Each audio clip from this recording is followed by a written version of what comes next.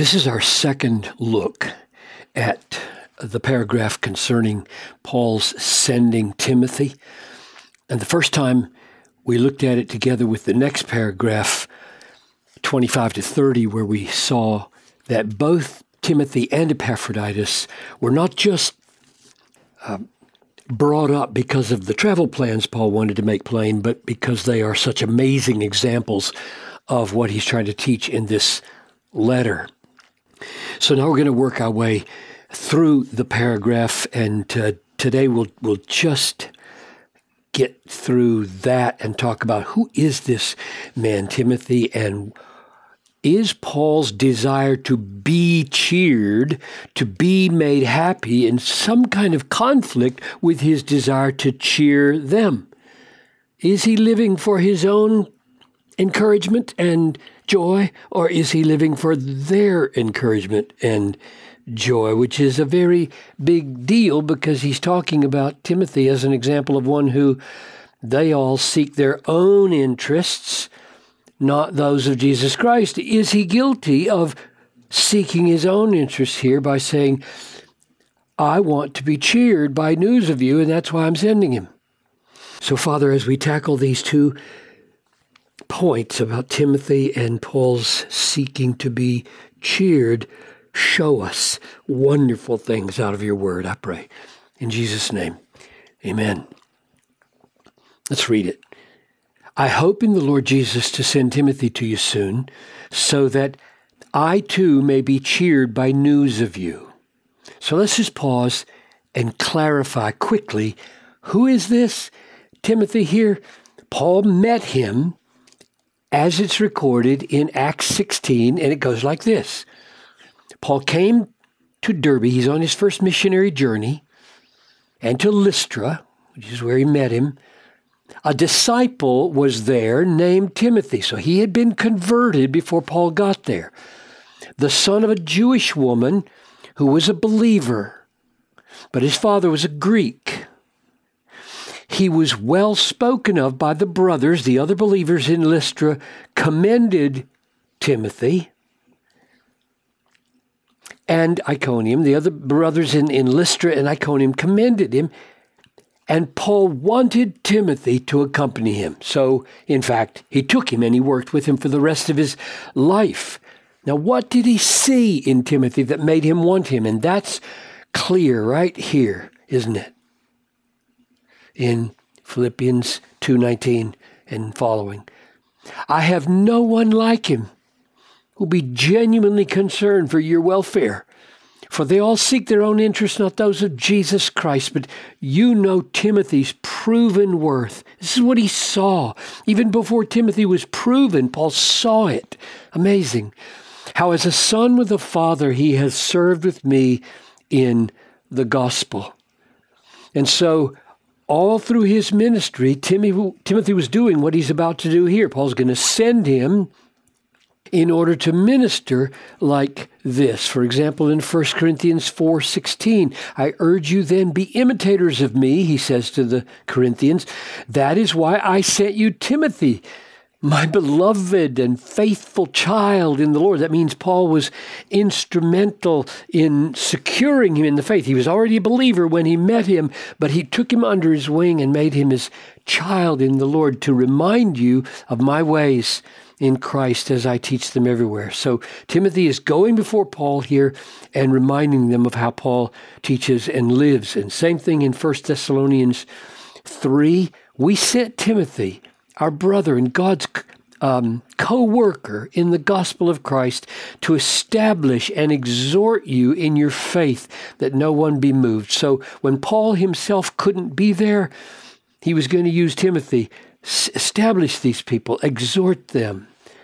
And back in Philippians chapter 1, verse 1, amazingly, he includes Timothy, Paul includes Timothy as the source of this letter. Paul and Timothy writing to the servants who are servants of Christ Jesus, to all the saints in Christ Jesus who are at Philippi with the overseers and deacons. Now, you might think, well, Timothy wrote half the book and Paul wrote half the book. No, actually, it doesn't work that way. If you do a word search on we or our.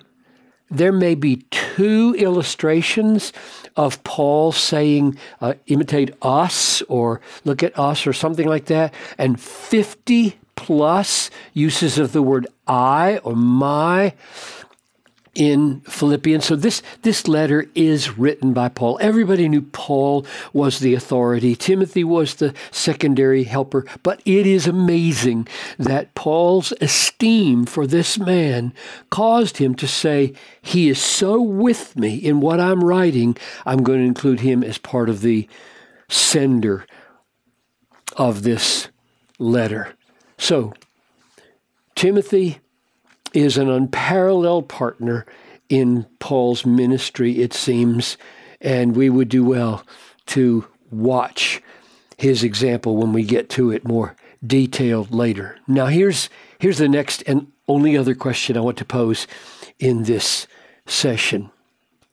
Why was Paul so eager, hoping in the Lord undergirding and giving and shaping his hope? Why was he so eager that he hoped to send Timothy? And the answer is, so that I too may be cheered by news of you. So he's not ashamed of saying, I'm sending him because I want to be encouraged. I'm sending him because I want to be cheered up and made more glad. Now, when you express that as a motive, I have found that many people say, whoa, aren't we supposed to look to their interests and not to our own?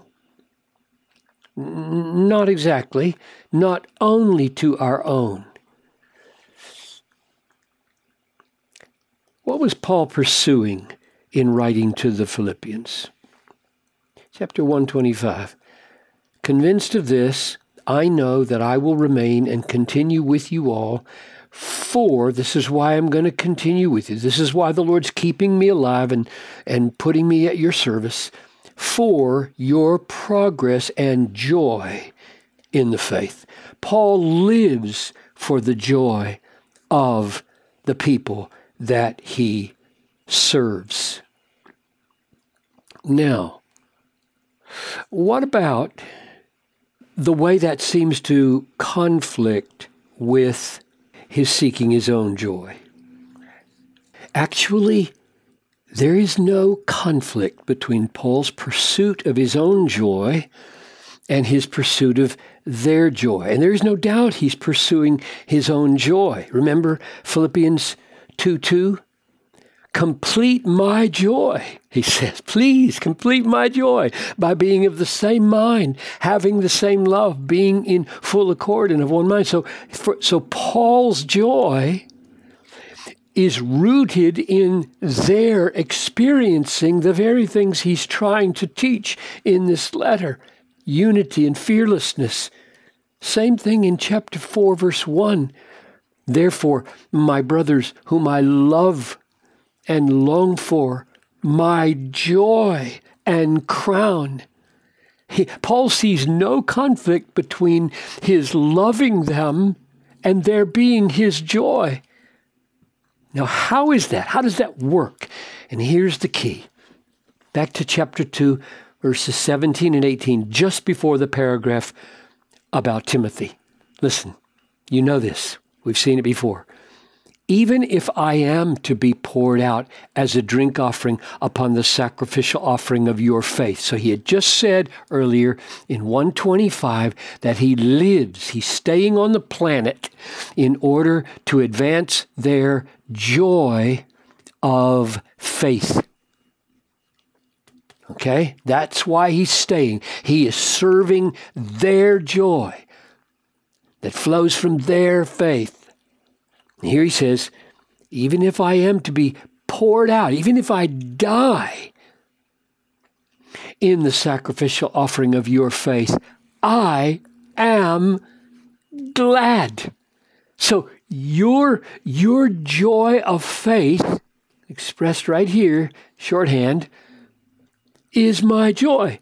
I am glad, and I rejoice with you all, because this faith is the joy of faith, with you all. You're rejoicing as your faith grows, because I am poured out as a drink offering upon it. And when I see your faith growing and your joy increasing, it makes me glad. And then he says, likewise, you also should be glad and rejoice with me. So my joy becomes your joy, just as your joy of faith became my joy.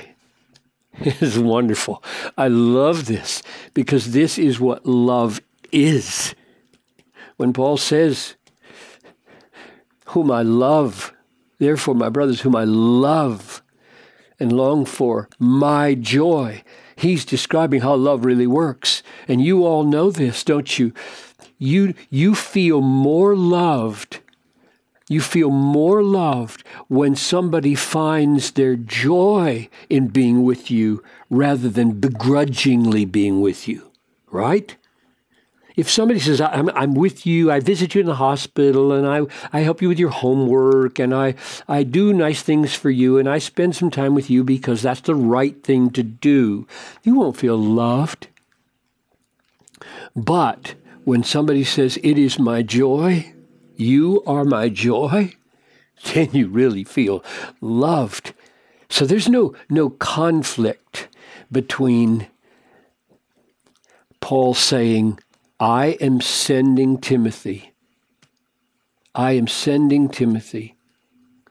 to you so that I too may be cheered. And saying, on the other hand, we shouldn't just look to our own interests, but also to those of Jesus Christ. And the interests and the things of Jesus Christ are indeed when brothers dwell together in the kind of unity where they can say, your joy is my joy, and my joy is yours.